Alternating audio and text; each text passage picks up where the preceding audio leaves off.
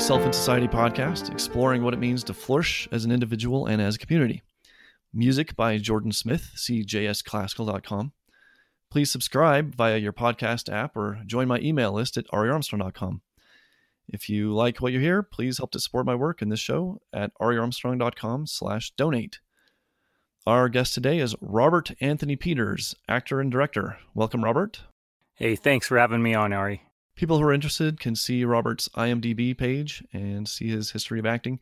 He was, for example, in the Steve Jobs film, the one with Michael Fassbender.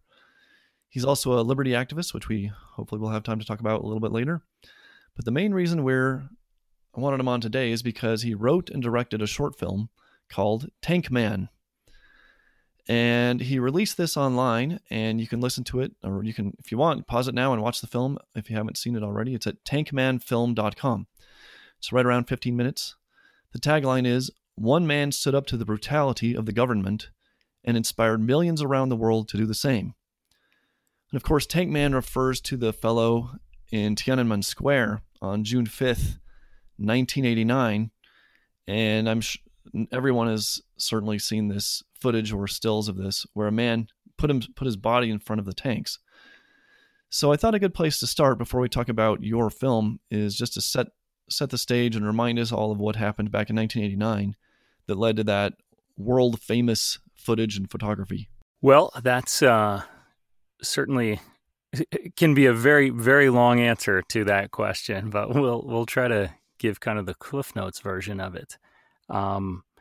There was a lot of student support for a gentleman now named Hu Yaobang, who was a reformer inside the system. And he passed away, and the students were gathering in Tiananmen Square in a sense of support for him.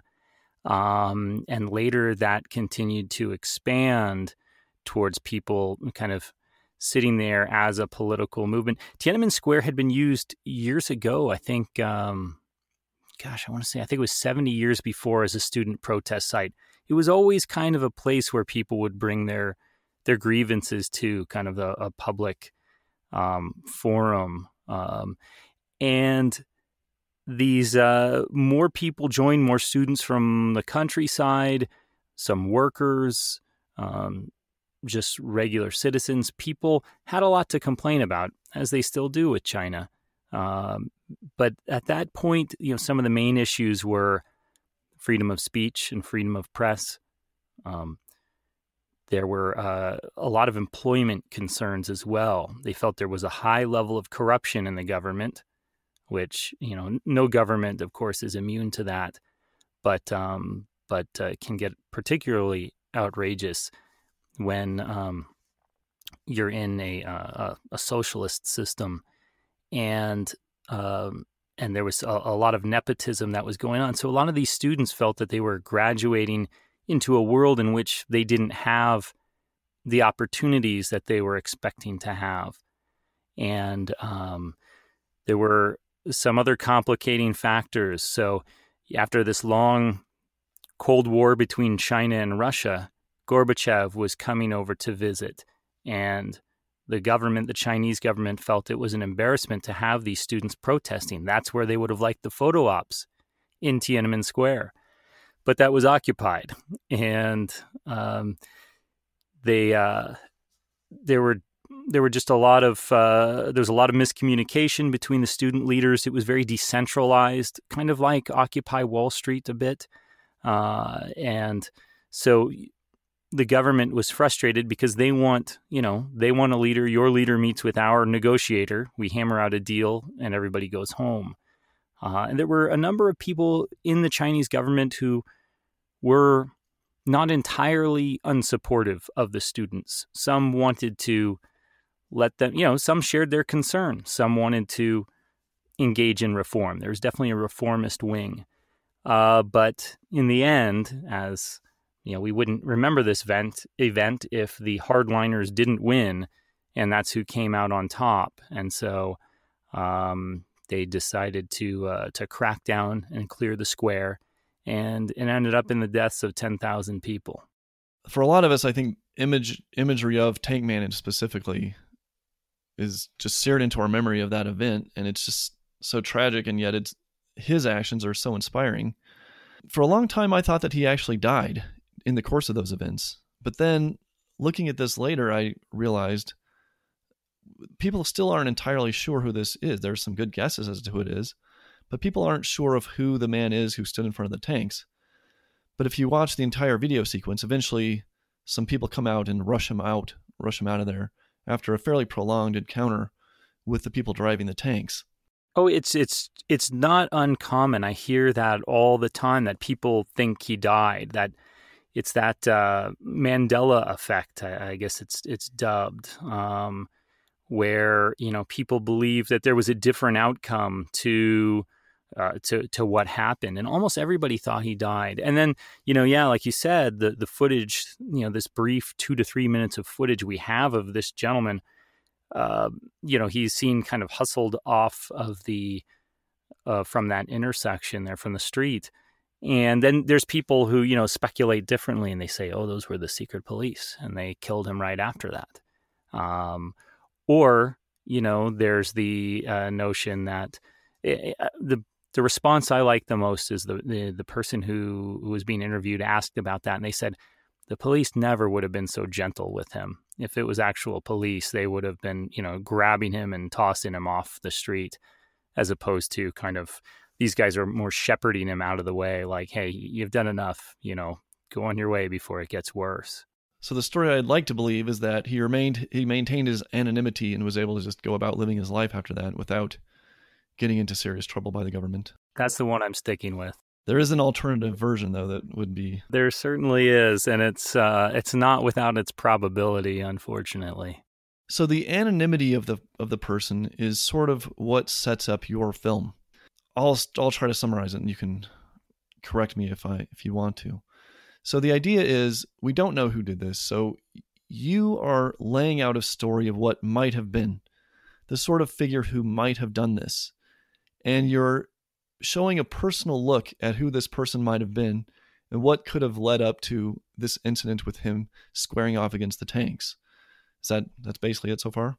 Yeah, I think so. I mean, we have a strong desire to know what drives our heroes to do what they do, right? I mean, we love the biopic. We love, the story of Braveheart, or, a story of Robin Hood. And it's not as engaging when we just enter and see the action. I mean, the action is really cool.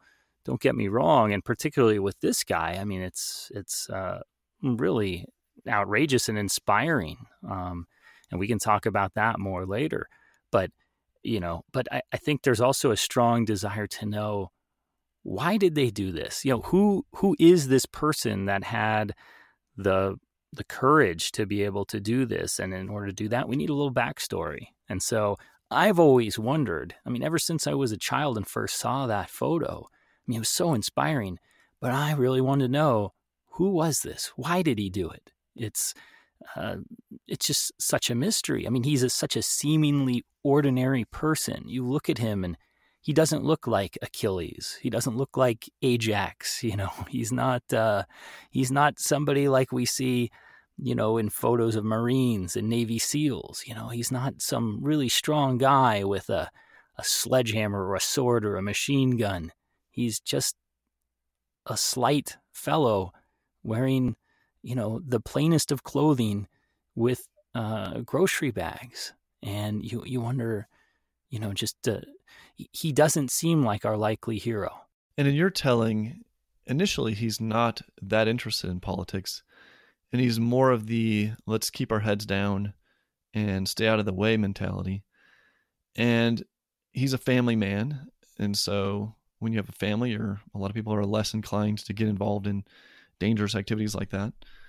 So that to me is part of the beauty of the film, is seeing this regular person who, after what he witnesses, decides to take bold action. Well, I really love the stories of the reluctant hero. I've met, I give a fair number of talks throughout the year on relationships between art and liberty. And so I meet a lot of activists who are enthusiasts, and they're, particularly the young ones. They'll be getting ready to graduate college, and they'll say, I want to go out there. I want to do something. I want to make a difference. I want to get arrested. I want to get in trouble. Like, I want, to spotlight this issue. And I say, it's unfortunately, if you do your work well enough, the trouble will come for you. You don't have to seek it out. And so I think there's, a nobility in tending to your own things, right? You've got a responsibility to your family. We all do, to our spouse or our children or our parents, siblings, and that should always be first.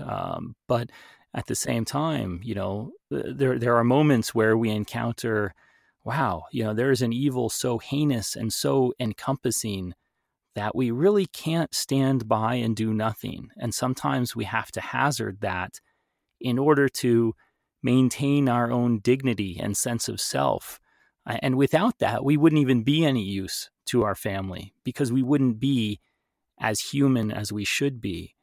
I hope none of us have to encounter that, where we're forced to, either make a heroic decision or not.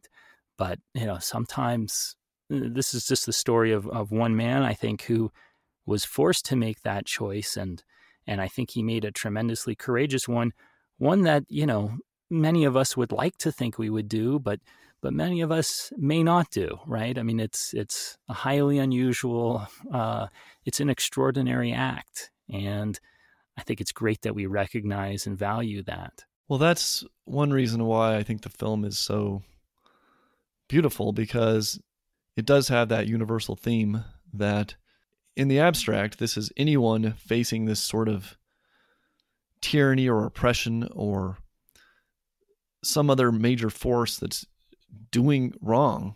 And then what do you do in the face of that? And I think it's very effective and very well told. Oh, thank you.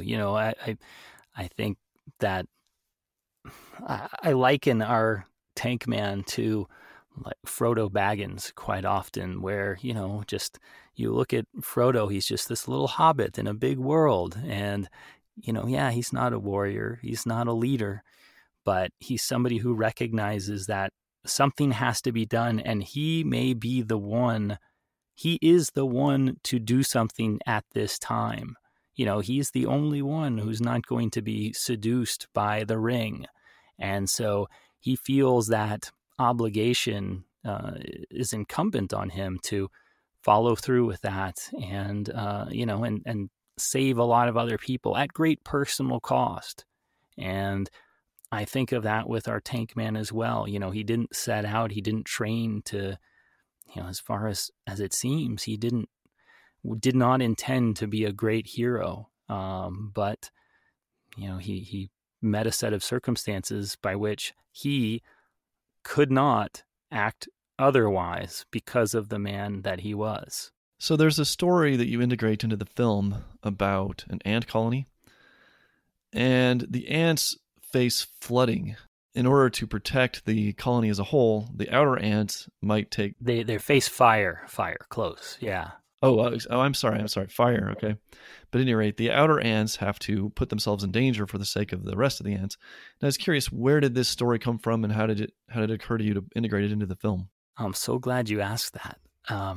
So I was watching, I'd been reading many Chinese fables and stories and legends, and trying to find something. I'd find a little bit here and a little bit there that might work, but I just wasn't hitting on the right thing. And then I was watching, I think it was the documentary, The Gate of Heavenly Peace. I've watched so many documentaries on this, and I think it was that one, which is excellent. I believe it's also on YouTube. You can find that and watch that for a greater context. And regardless, there was an interview with one of the student leaders, and she said, "I'll tell you the story that I told to the protesters the night before the tanks and soldiers came in." And it was that story. Now, the plot twist here is I was recently on a panel with one of the student protesters. In fact, it was the second. There were two female protester leaders And the one who was on the panel with me was not the one who told the story, but the other one. And she said there was great controversy about that story. And I understood, and I liked the fact that there was controversy about this, because she said the students and the others, the protesters were saying that they have, they're always told that by the government to sacrifice yourself for others. And so they were saying, we're tired of doing that. We're not going to continue doing that. There was some uproar about it, but we were very careful in our script to say that they volunteered, that those who volunteered to be on the outside, because we wanted to make it clear that this wasn't some people were selected and forced, or some ants were forced to sacrifice for others. But, you can step forward and do that. And to me, objectivists may disagree with me, but to me, I think you can choose to put yourself in hazard for the sake of others, so long as that's voluntary. That there could be some greater cause by which you find it's worthwhile to save your family, to save your friends, or something like that. And so we did want to make that clear, that it was a voluntary choice, because that's exactly what this guy did. And that's exactly what all of these students did as well. These protesters, they were there voluntarily. Nobody had drafted them to be there and to protest. I'm still happy with our choice to include that despite the controversy. But it also was encouraging to me because there are some people who want to characterize the student protesters differently. Now, I'm not under any grand delusion that this was some ultimate libertarian expression, that, they have this tremendous full understanding of negative rights, and, they were protesting for Austrian economics and whatever else. It's they were, a lot of it there was they wanted greater democratic processes. And some of it was still, like a lot of the jobs are government provided. So they're looking for greater opportunities in that. A lot of what they wanted greater freedom, and they wanted greater equality of treatment before the law. And I think those two we can certainly agree with. It wasn't some perfect, event led by Murray Rothbard, but it also wasn't like some people claim that it was really this socialist faction takeover. Because if that was the case, I think there wouldn't be any question about the ants, the sacrifice for others. They would still be fully on board with that. But the fact that there was this spark of individualism, and that's what caused that argument about that story, I think that speaks to the validity of why we are right to be sympathetic to them and to wish their cause well. I thought the story worked very well in the film, the way that you used it. I'm also very happy to hear that there was some pushback against the use of that story for the reasons that you outlined, so that makes me pretty happy. The way I think about this is whether you're being forced to sacrifice your values, your family, your interests for the sake of some outside interest, or whether you're, like you say, choosing to do this voluntarily because the values at stake is something that you have a personal stake in and have an interest in and want to protect for the sake of yourself, your family, your broader base of friends, your broader society. And so if you look at it that way, I think it works perfectly well. But again, I'm very happy if people are pushing back against the possible collectivist sort of interpretation of that story. It was cool. And I mean, I still think it fits really well. Our alteration of that was with an objectivist, sympathetic writer, screenwriter named Paul Gay, who was a terrific mentor to me in this process. And he wanted to make that voluntary aspect clear. And and I was really grateful that he had the foresight to see where that was. Me, I love history so much that I wanted to take basically what she said in that interview verbatim and apply it. I try, even though this is a imaginative speculation, to me, historical accuracy insofar as we can be is so important. But that kind of change was important for the story that we value and wanted to tell. Sometimes you encounter some of those trade-offs, and, you don't have to throw out both values, but certainly entertainment and your kind of message and historical accuracy, they're all important parts of that, and balance has to be made. So I want to get back to the actual making of the film in a minute. But first, a big piece of news that I saw somewhere on social media. You are headed to Hong Kong to show this film. Is that correct? That is correct. And when is this happening? So the film festival will be July 6th and 7th. It's the Hong Kong Arts International Film Festival, and we will be screening Tank Man, along with they'll be screening a number of other films. So if any folks would like to pass along any information, any connections or advice or anything like that, I certainly would appreciate it. I'm pretty accessible online. So the timing of this could not have been more interesting, fortuitous, and also frightening at the same time. A little. So it's June 18th as we record this, and there have been photographs, video footage of massive demonstrations in Hong Kong protesting various Chinese actions with respect to Hong Kong. I don't know. I haven't followed all the details, but it basically some of it comes down to extradition arrangements and such. So, what do you think about going to Hong Kong in the midst of this? And what do you think the odds are of you actually making it there and showing your film? I think it's very high, and I hope so, because I've already spent the money on flights. So I try to be as optimistic as with realism sprinkled in. But I just see Hong Kong is currently relatively stable. I could be grossly ignorant on that situation, but I know it's one of the safest places in the world. And so I just have a hard time thinking that this is going to be a huge conflagration where I couldn't visit. There's so much business and so many other things that require a social stability. But it is amazing the number of people who are coming out and protesting.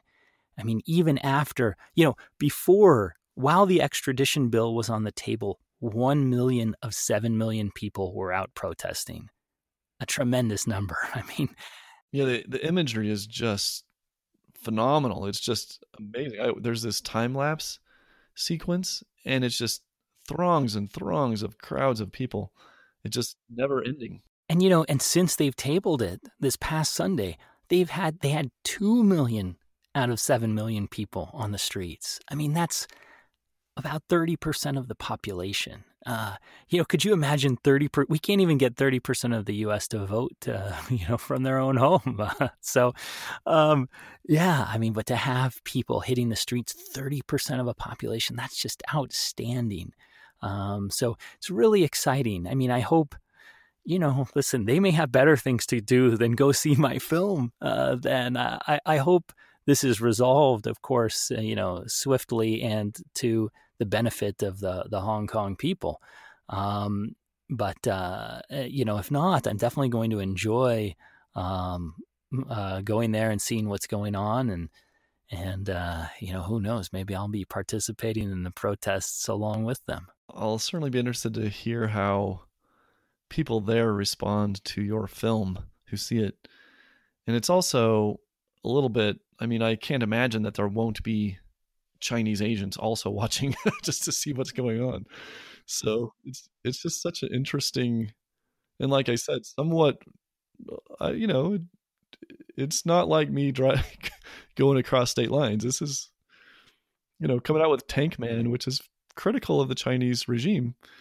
Showing it in Hong Kong during this time is that's an interesting move. And it's funny that you bring that up, because I have some critical views, more than a few, of the Chinese government, the Chinese Communist Party. I set out to make a film about an individual, though, and his heroic and courageous action. And it's been interesting because, maybe I failed in that task, because most of the responses I've gotten have been about the Chinese government. But I'm sure, I guess these things just go naturally hand in hand. It's hard to view Tank Man without thinking that his opposition are really a bunch of creeps. And so I'm trying to put this as gently as I can. I mean, realistically, this may be listened to by certain hostile parties prior to your presentation. Sure. No.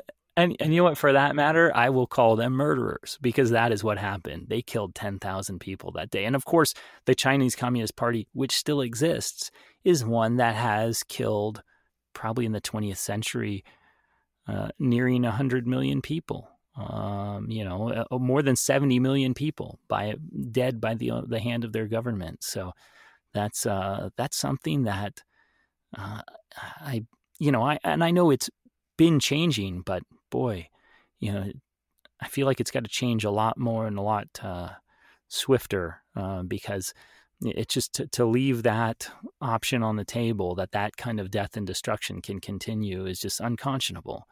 But I try to be a good guest when I'm in another country. I've applied several times for film festivals in China. I've been rejected for each of them so far, but I like to think at least the judges of the films had a chance to see my film. I've had some curious interest from people that have found me online and wanted to see more of the film since it's been completed, but before we did a general public release. And I was some of the inquiries were a little suspicious, and I was wondering whose eyes were on it. I really want to apply for a Chinese visa and see if that's something I would be eligible for or not. So I am hoping to do that at some point. I thought that would be worth the time and money as an experiment to see if this has ruined my opportunity to experience China. But at least for now, I can go to Hong Kong. I try to remain optimistic about China, and certainly they've had some wonderful reforms and some wonderful economic advancement, and enormous numbers of people have slowly gotten out of poverty there, which is that part of it is phenomenal. Tremendously encouraging. Yeah, I'm so grateful for that. The political reform, though, is still rather slow, and in regards to rights or stability of rights is still a very rocky road. And it seems to have taken a somewhat of a hardline turn in recent years, which makes me extremely nervous. So there seem to be, I don't want to oversimplify, but there's definitely the faction, the pro-liberal factions working against the harder line, still communist factions. And for all our sakes, and especially for the sakes of the Chinese, I hope that it works out more in the favor of liberty as time goes on. Yeah. We can only hope, and I'm hoping that projects like this will help. If nothing else, build some awareness and thought in outside of China, since I know because of China's strict censorship of what its people can take in via the internet, it's doubtful that many people will see this in China. But hopefully, at least in the rest of the world, much like Tank Man was such an inspiration. I mean, this was one of the things that I thought was amazing is, folks in China aren't familiar. Some of them have never even seen this picture of Tank Man. And there's a great book called The People's Republic of Amnesia by Louisa Lim, who's a journalist. She's currently in Hong Kong right now. I follow her on Facebook. And it's about this kind of collective, purposeful amnesia on the topic. And that the Chinese government, of course, is instrumental on this. They work with Google, with Yahoo, with Bing, with all the search engines to prevent access to certain sites, images, stories, searching keywords, manipulating the results that appear.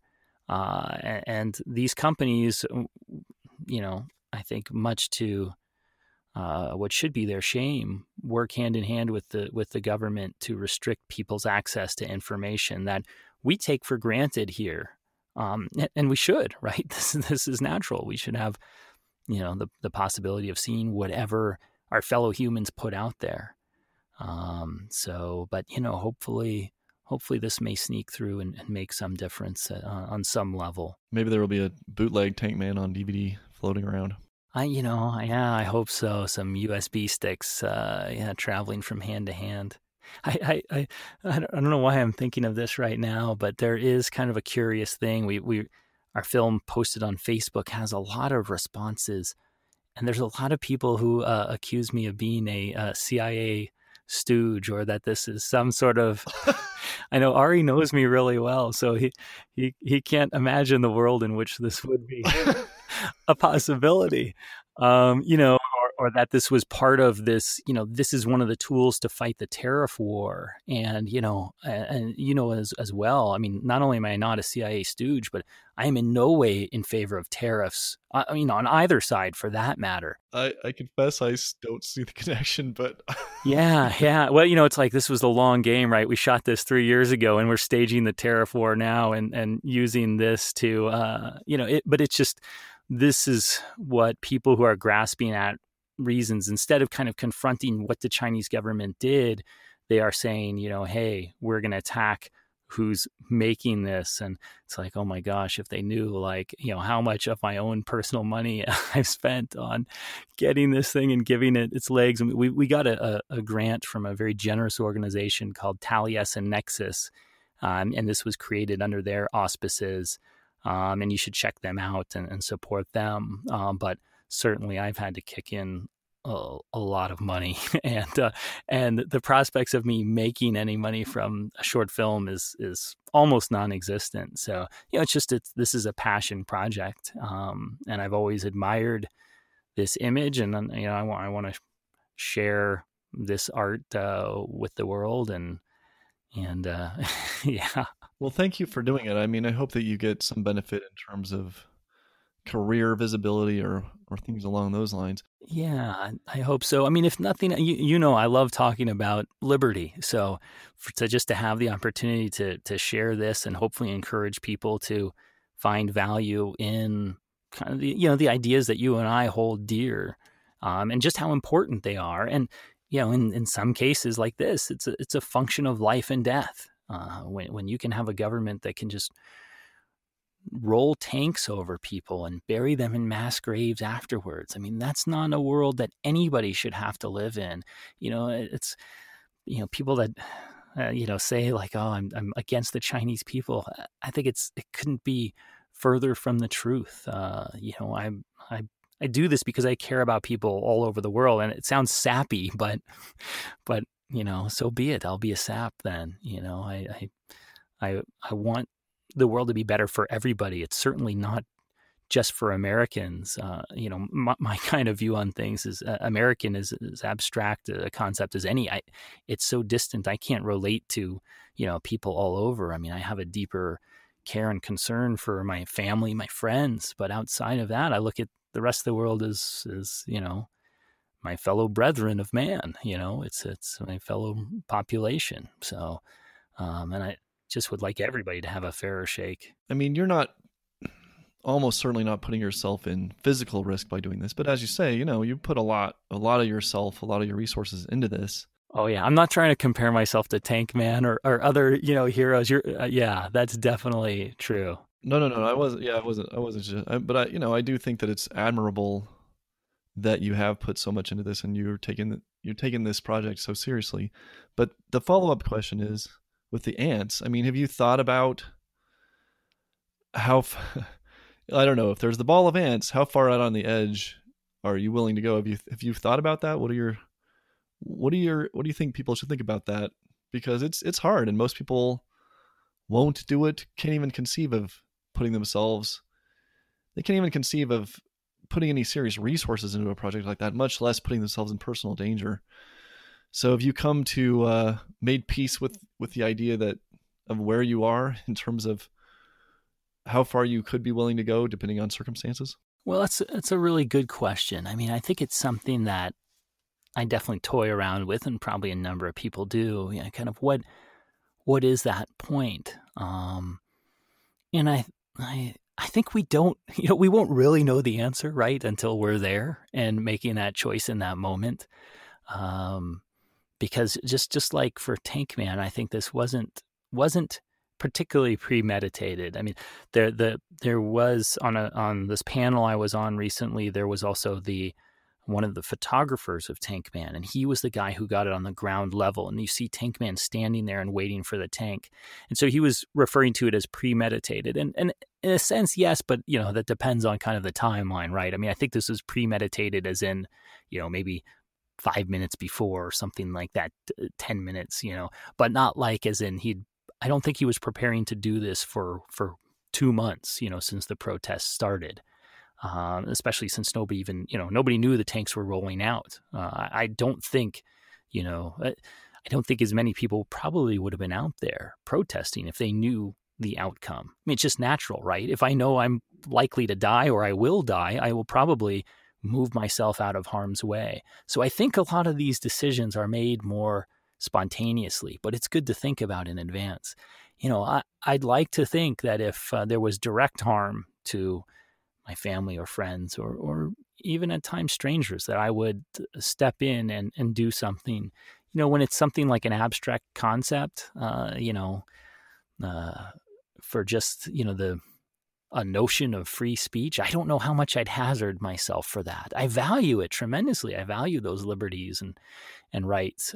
But, you look at, you have a view of your right to property, but most of us pay taxes to one extent or another throughout the year, and most of us aren't willing to say, you know what, let's take it to the nth degree. They can come and knock on the door and I'll refuse arrest and eventually they'll shoot me. And I don't think that's necessarily a good strategy. We need as many good people among the living as we can. It's much more helpful that way. Well, at a minimum, we can honor projects like yours and try to spread the word about it, and especially honor the people who do take the path of heroism in those difficult circumstances, like Tank Man, and try to make sure that their story, that we break through the amnesia, not only among our own ranks, but hopefully in China as well. Maybe we can move into the actual production of the film a bit. So I don't think I mentioned yet. So you don't try to recreate the footage of the actual incident with the tank. You use the standard footage available. And so you're creating a story, a speculative story working up to that moment. And it's filmed in English, which is interesting. So walk us through, where was the genesis of this? How did the production develop, and where was it filmed? How did you select the actors, that kind of thing?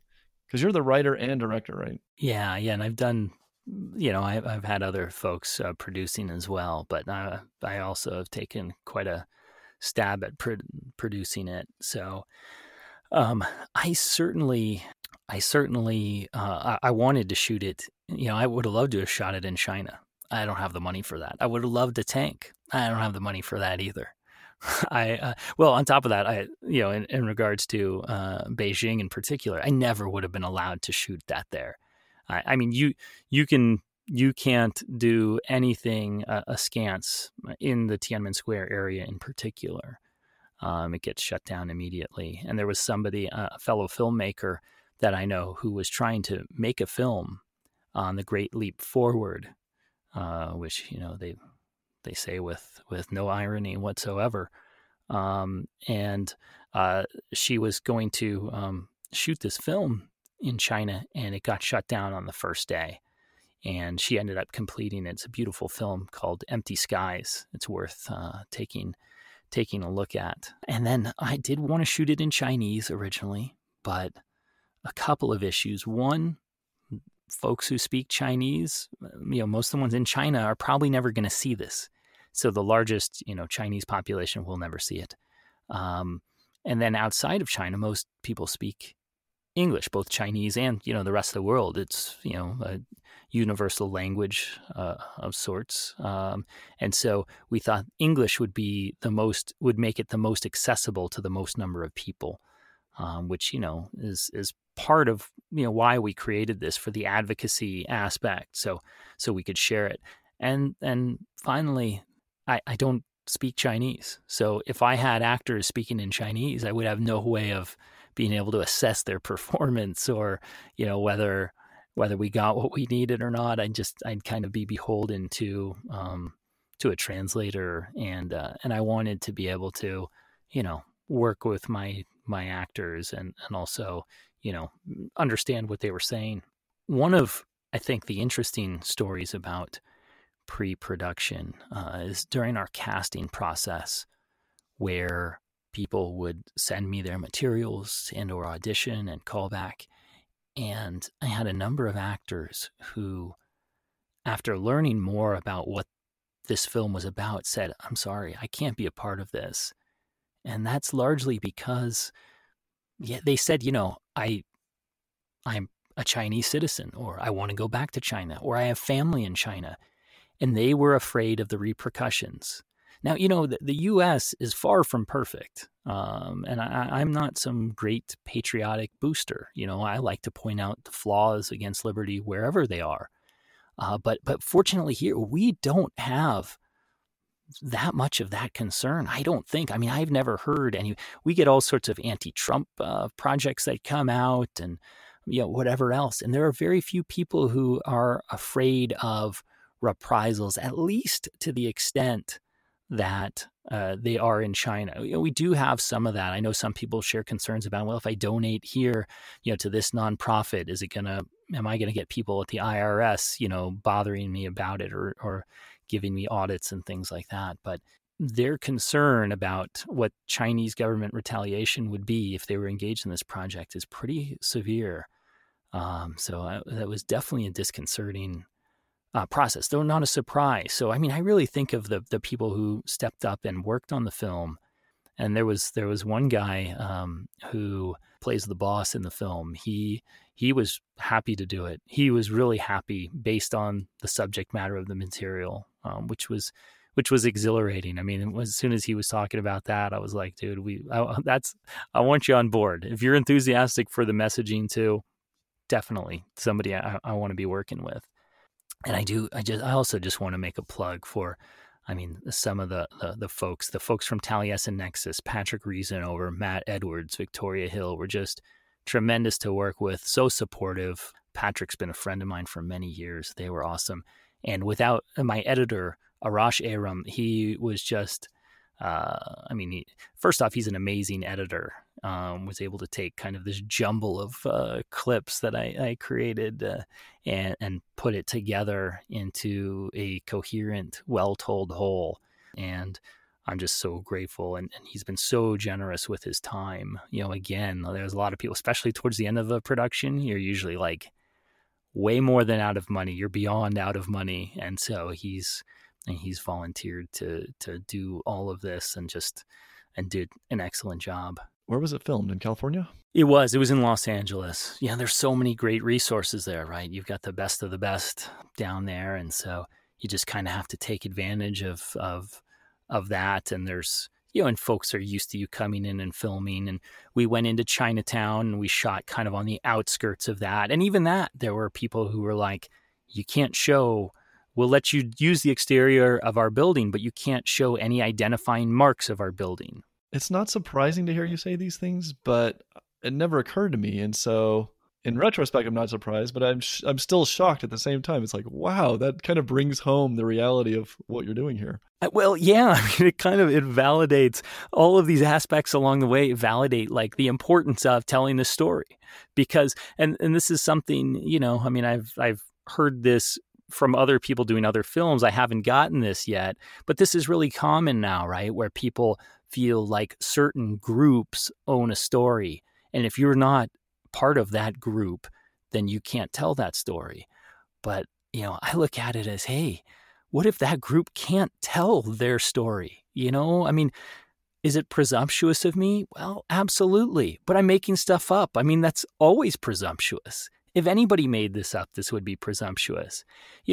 Maybe you'd say, okay, well, if somebody from China, particularly of that time period, made it or something, it'd be more, yeah, sure, it'd probably be more accurate. But, and I'd love to see that film. The problem is nobody can make that film.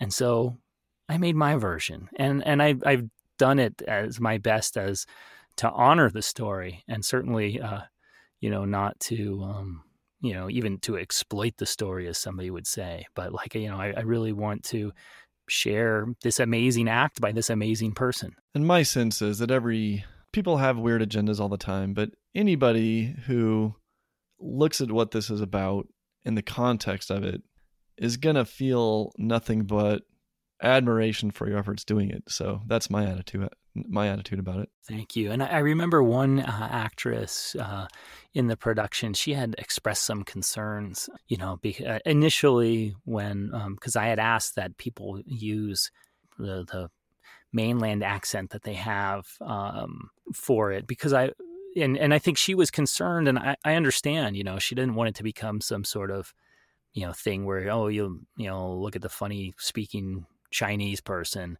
But I think she quickly realized, like, oh, that's not it at all. But I wanted to give it a sense of, that this is that of its time and place, and not, not like having people speak like they're from San Fernando Valley. It's great to, I wanted and had an all Chinese cast, but I didn't want it to sound like, they're hanging out at Venice Beach. Outside of that, I felt like it had to give you a sense of the place. And so, yeah, and I thought everybody did a great job of allowing the story to be told that way. Yeah, I guess there's a lot of decisions that aren't obvious when you're watching it, but when you start thinking about it, how do you actually build this up as a film, that become really difficult and some really tough decisions. So I'm not a filmmaker, so I'm certainly not going to second guess you. But like I said, I think the results speak for themselves, and I think it tells it very well.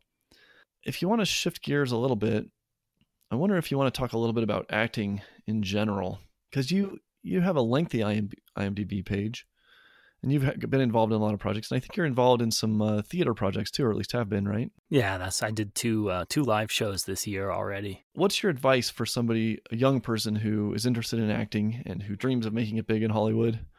What do you tell somebody like that? Like, what's it really like being an actor? The earlier you start, the better off you'll be.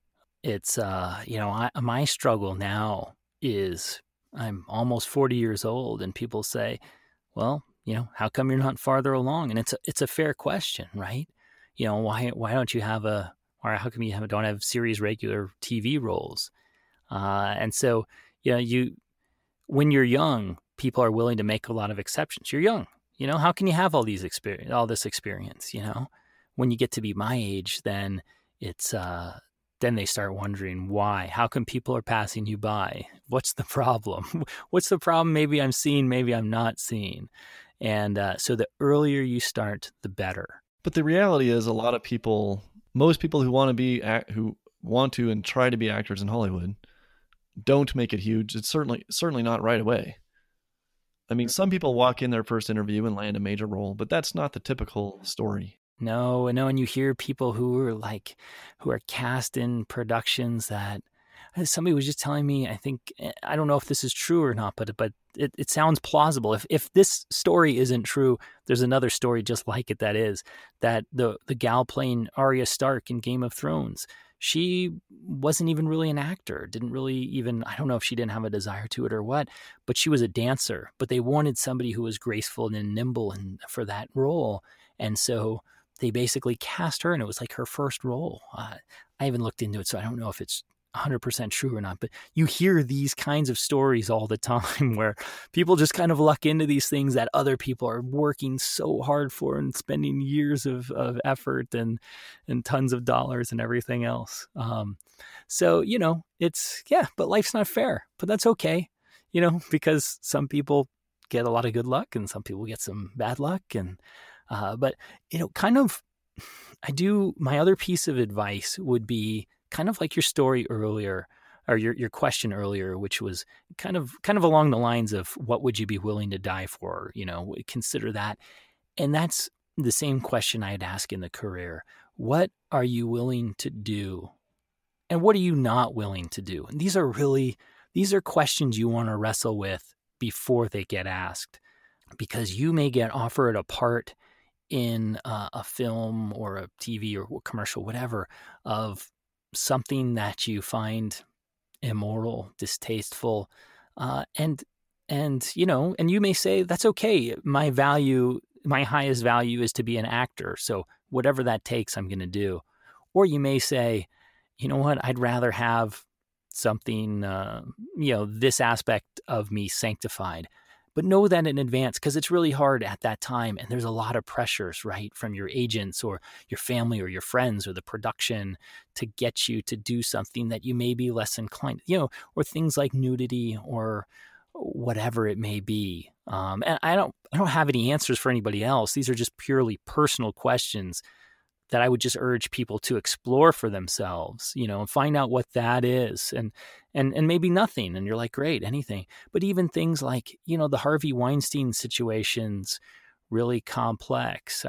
Certainly there were stories, it sounds, of him, raping somebody physically, harming people. But then there's also stories of kind of, and these are real common, right? Of where, if you sleep with someone, they will get you a role. If that doesn't bother you, then that can be a great way to get ahead. But I think for a lot of people, they don't want success at any cost. Like Adam Smith phrases it in The Theory of Moral Sentiments. We not only want to be loved, but we want to be lovely. So, usually we want to not only get that role, but we want to have earned that role or deserve that role. And usually that's because we want to feel we merited it by our performance. But there's a not insignificant, I won't say a lot, but there is a not insignificant number of opportunities to, in this case, sleep your way into parts. And I think a lot of people probably would step back and say, wow, I really don't want to achieve my success that way. But it's great to think about it in advance, that's a real possibility, and to know what it is you would want to do under those circumstances. Other than that, just learn your lines. Learn your lines. So many people, and character is really interesting and important. The successful actors are doing a great job of portraying, but honestly, most of the time, if people just learn their lines, they do a lot better. So you've kind of taken yourself out of the Hollywood scene. You live in Arizona, right? You live there full time, right? Yes, yeah, I do. Are you still traveling to do auditions and such? I do. It kind of ebbs and flows. I wish I had more time during the day, but I run a shipping business for my family out here. I've taken that over. I give talks on art and liberty. I've been working on this film, on Tank Man, and developing others for some time now, and doing live production. So a lot of my film acting kind of pursuits have fallen by the wayside as of late. But I get back into things every now and then. And like last fall, I was diligent about submitting to things and did a really cool short film in Ohio. It was actually an NYU graduate thesis film, which, it may not sound like a lot, but it's but those are great. Those are kind of the future filmmakers who are making these. So it was really cool. It's great to make a few bucks and get out there and do what I enjoy doing and what some people value. So, a few weeks ago, I started submitting again. When I was in Los Angeles, I went back online. But there's it's hard to get access to roles. We have some websites that you can submit to, and I urge people to do that from wherever they are, because nowadays you can submit, upload video auditions and, do Skype interviews and callbacks. This project, I never met them in person until I showed up on set. And so, I had a principal role in this short film, and it was all determined from online interaction. So it's possible. But nothing replaces kind of being there in person if you're in Los Angeles. But now it's even harder than it used to be, because I could go and visit, and I could do these things called casting director workshops. And what they were billed as educational opportunities, and they are. You get a chance to audition, and sometimes you get feedback from the casting director. Great. But what they really were was providing you with access to casting directors. Because casting directors usually you can't submit to them directly. You have your agent submit to them. But if you don't have an agent, it's hard to access. And getting an agent is really hard, especially to get a decent agent. I mean, there's plenty of people with agents who are still going to the casting director workshops. Well, the state of California decided that this was exploitative. And I understood, because that was my first inclination when I heard of these things. It sounds like it's pay to play. Like this doesn't seem right. But then I thought about it. How else am I going to get them to see me? It's worth the $25, $35, $55 to get in there and be able to show a casting director my work. Because if I fit what they need, they're going to hire me. It would make no sense for them not to. Now, the odds of me getting work from there, it's not huge, but it's better than zero. And, we're already in a field where we're working with long odds as it is. But the state of California, in its infinite wisdom, decided that this is exploitation of actors. And so they made it illegal. And then they followed up with a few high-profile prosecutions. And now it's pretty much shut down. And so I go and talk to my friends in the business, actors who are, at my same level or a little bit above or a little below, right around there. And I say, they have no idea. We don't know how to access these people, how to get seen by them, how to get roles or anything. It's really tough now. They took away what was an opportunity where, people complain about these market processes, right? These exploitations.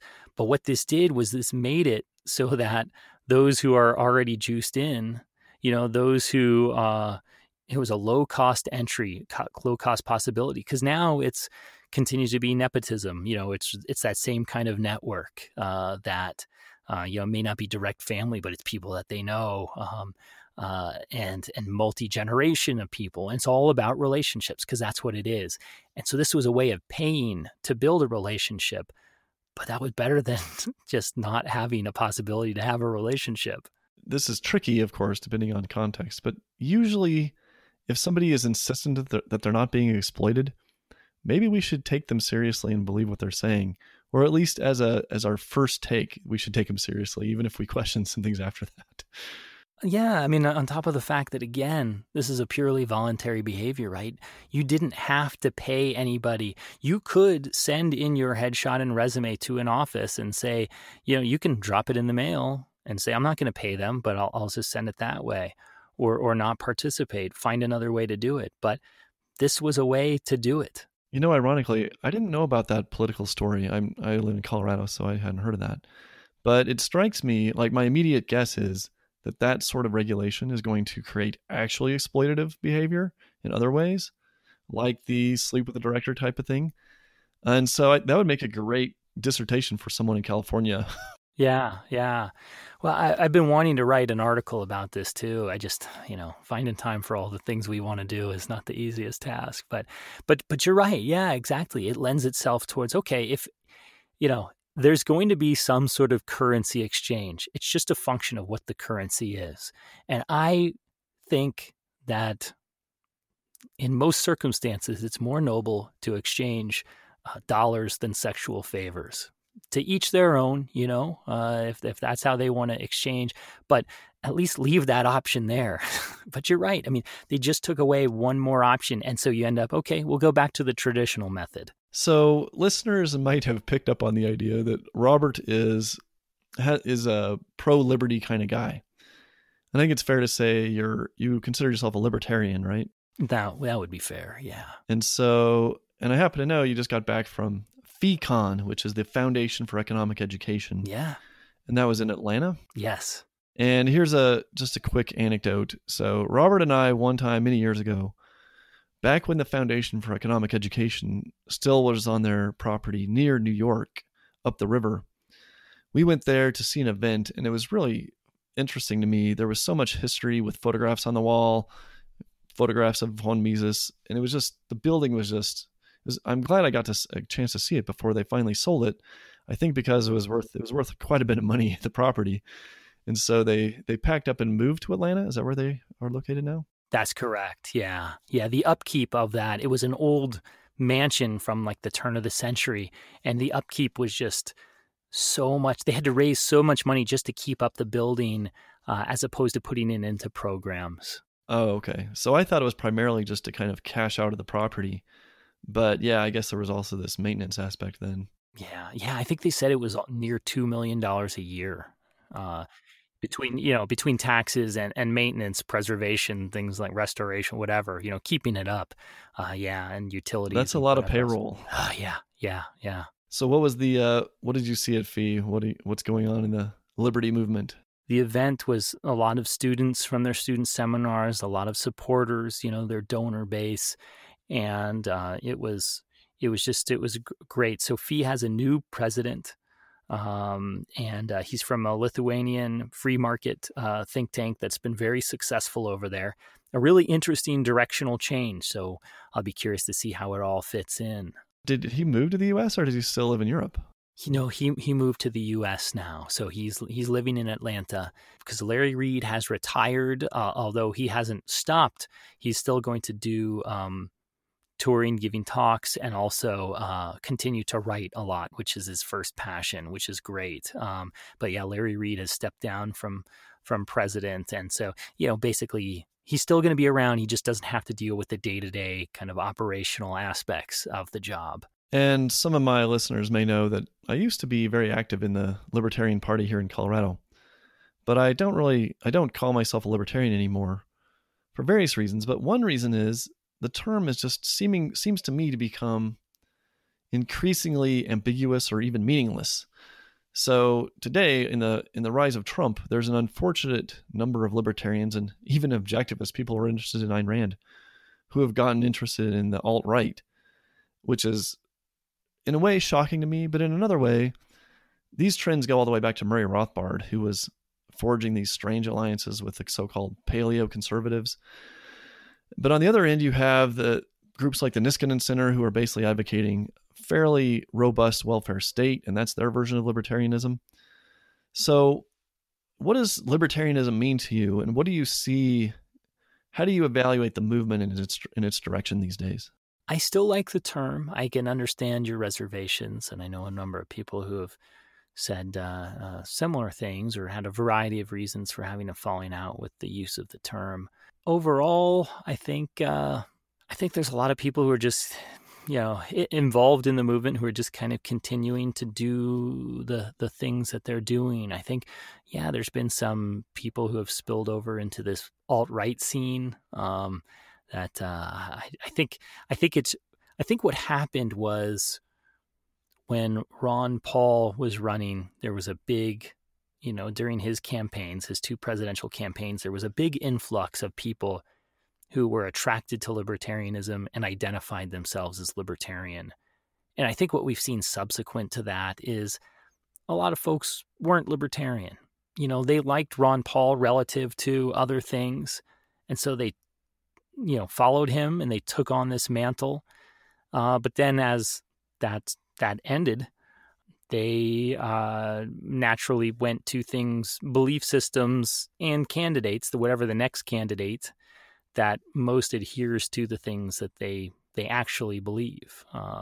And so I think we just had a swell of people who didn't really belong with us. Hopefully we changed them for the better, or we're able to teach them a thing or two about economics or political philosophy along the way, that they're richer for it, but they just weren't a natural fit. And so they've kind of, either gone towards the alt-right or to the Bernie Sanders AOC camp now, or whatever it may be. And I think fortunately we're always going to have that remnant, that libertarian group that maybe it never will be huge, but they're always going to be there, and staying principled and sticking to the ideas, and not as concerned about who adheres or how many people who adhere to the ideas or find value in the ideas, and just keep chugging along. So if you have time, I'd like to do one more brief topic, which is your interest in Stoicism. And it occurs to me that this might be an interest of yours, partly because of your career as an actor, which is challenging and can have its ups and downs. And I'm wondering what attracts you to Stoicism and what you see as its benefits and value. I think it's just a really useful philosophy in a lot of ways for living as good a life as one can. I think it's, I don't purport it to have all the answers, and there are things that I struggle with, and I certainly struggle with even the things I agree with, right? So one of the major tenets of Stoicism is the distinction between what we have control over and what we don't. And I think it's a really important, both ethically and metaphysically, to consider this.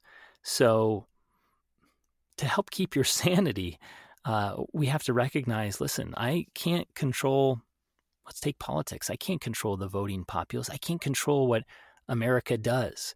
It's going to have its institution that it has, and all of these 300 million people are going to vote the way that they want to vote. I can't control that. That's very, very clear.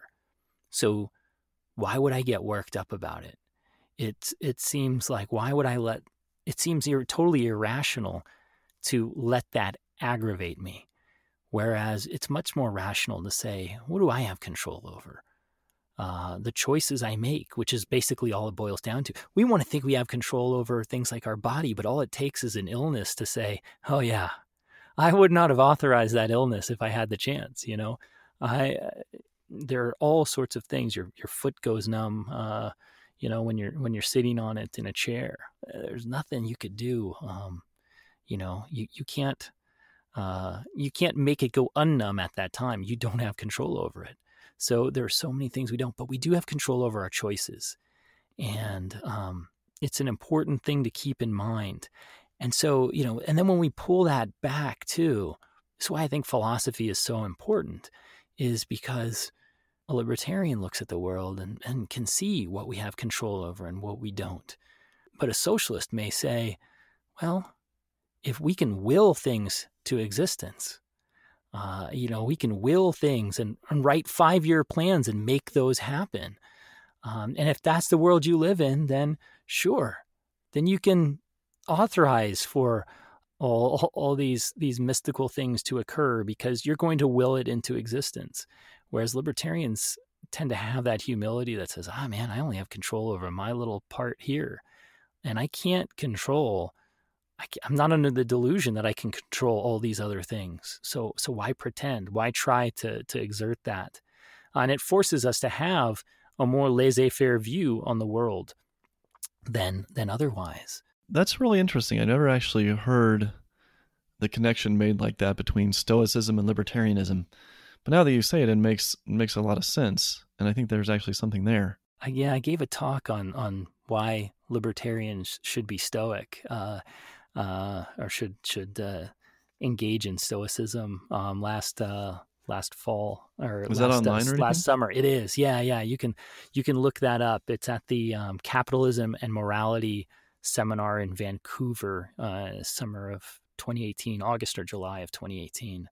I'll do show notes and I'll email this to you first or afterward, and then I can add whatever I might miss, because that kind of thing is that's really interesting. I hadn't seen that talk. So there's one, the pushback, I'll also drop in the show notes. There's been this sort of mini debate about Stoicism among someone at the Ayn Rand Institute who basically says it's overly fatalistic. It says it underemphasizes the actual control you do have over your life. And then Roderick Long has a response up at Bleeding Heart Libertarians where he sort of pushes back against that a little bit. But I guess the pushback that I would have is that there seem to be degrees of control over your life, right? Like if my foot goes numb, I can't do anything about that directly, but I can certainly stand up and shake my foot around and get the blood flowing back in there. And, I can't affect how somebody will vote, but very much. But there's something I might be able to just say, make some comment. Have you thought about this? Have you read this article? Have you thought about what do voters actually know and why they actually vote? It might make some difference. Absolutely. I completely agree. And I mean, I wouldn't be going around giving talks on art and liberty if I didn't think that it was going to have some sort of impact. The thing to keep in mind is, is that you don't have control over the impact that that does. And so I present it out there. I hope that it will influence people, but I can't control them or how they respond to it. It doesn't mean I won't do anything, because I don't have control. It's just, okay, I don't have control, but that's okay. I mean, it doesn't change. Also, it doesn't change what I should do, what the morally correct or ethical outcome would be. And so, I really, I think that's an important distinction to make, that just because we can't control things doesn't mean we shouldn't do things. I mean, how could you run a business, right? I can't make customers come into my shop. I can't control whether they come in or not, but I can stage it. I can advertise. I can make it a hospitable place. I can make offerings that are conducive, that I think people will like, and they will come in and come to the shop. But you bring up interesting aspects though with the fatalism of, and this is definitely the metaphysical aspects that I think you can adhere to the ethics of Stoicism, and value what it offers in other arenas without taking the metaphysics. But it is interesting. I mean, in general, there's not like a Stoic consensus, but in general, Stoics believe in a cyclical, fated universe. And it's certainly, this is where I struggle the most with Stoicism and the aspect I dislike, because I want to believe that I have got total free will. But even in that fated universe, you have control over your actions, over your choice. So you can choose to consent, or you can choose not to consent. So, that, if there's a firing squad there waiting for you, how you go about stepping in front of that, or what you do leading up to that, you were fated to be shot by the firing squad regardless. But you can choose to rat out your friends beforehand or not.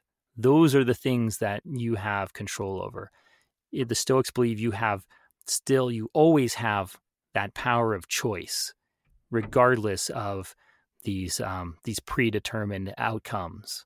To wrap up here, what is the choice next on your agenda? What are you going to, did you really enjoy directing? Is that something you want to do a lot more of and you're going to try to do more of, or what's the course of your life from here? It's a good question. It's constantly evolving and I'm never quite sure. But I try to seize opportunities as they arise, interesting ones that I think will be useful to me and useful to others. And I think what I'm hoping to do is Arash and I'm roping him in here. I don't know. I don't know how clear I've been to him, but I'm committing him on the air as well, that we're going to look to do a Berlin Wall piece before November 9th, the 30th anniversary of the Berlin Wall. Yeah, so I'd really like to do a kind of a similar story in the sense that it's going to be, I like the more quiet, intimate stories. It's also cheaper and easier to shoot. These big budget things are definitely out of my league. I can't have the tanks and the soldiers and explosions, but those things don't particularly interest me. I like telling those small, intimate, character-driven stories, and so I want to do one of that. We're working on crafting a story right now for it, and hopefully we will have that out by end of November. But currently just traveling around. Are you saying November this year? Correct. Oh wow! Well, that would be great. Yeah, really jamming it out. Currently enjoying traveling around and talking about Tankman. Hope to continue the various kind of libertarian related to art and philosophy talks that I get to give, and continue to work in acting, I hope, and running my shipping business too. So. I'm on the alumni board of FEE, Foundation for Economic Education, that you mentioned, fee.org, FEE.org. And then also I'm a vice president of the chair of Fully Informed Jury Association, That's FIJA, FIJA.org. Super interesting case with that, with the prosecution of it was a man. I think this case was a man who gave food and or water to immigrants, and they prosecuted him, but the jury said, nope, we're not going to convict. Well, yeah, and it was basically a hung jury. So it's a possible retrial, but they certainly couldn't get the jurors to agree. Unfortunately, sometimes you get jurors who are just like, fine, we'll just convict, just so we can all go home. Unfortunately, we had a set of jurors who, for both sides, I suppose. I mean, I'm more inclined to the defense on this. I certainly am not privy to a lot of the material, but I'm more inclined to the defendant. But at least you had jurors who weren't just going along to get along. You had people saying, nope, this is what I believe. And they just said, hey, we've talked about it enough. We can't reach a conclusion. And so, that was the end of that. Do you run a web page or anything collecting your talks or anything? Or how do people find out what your projects are? Boy, and I do such a terrible job of letting people know.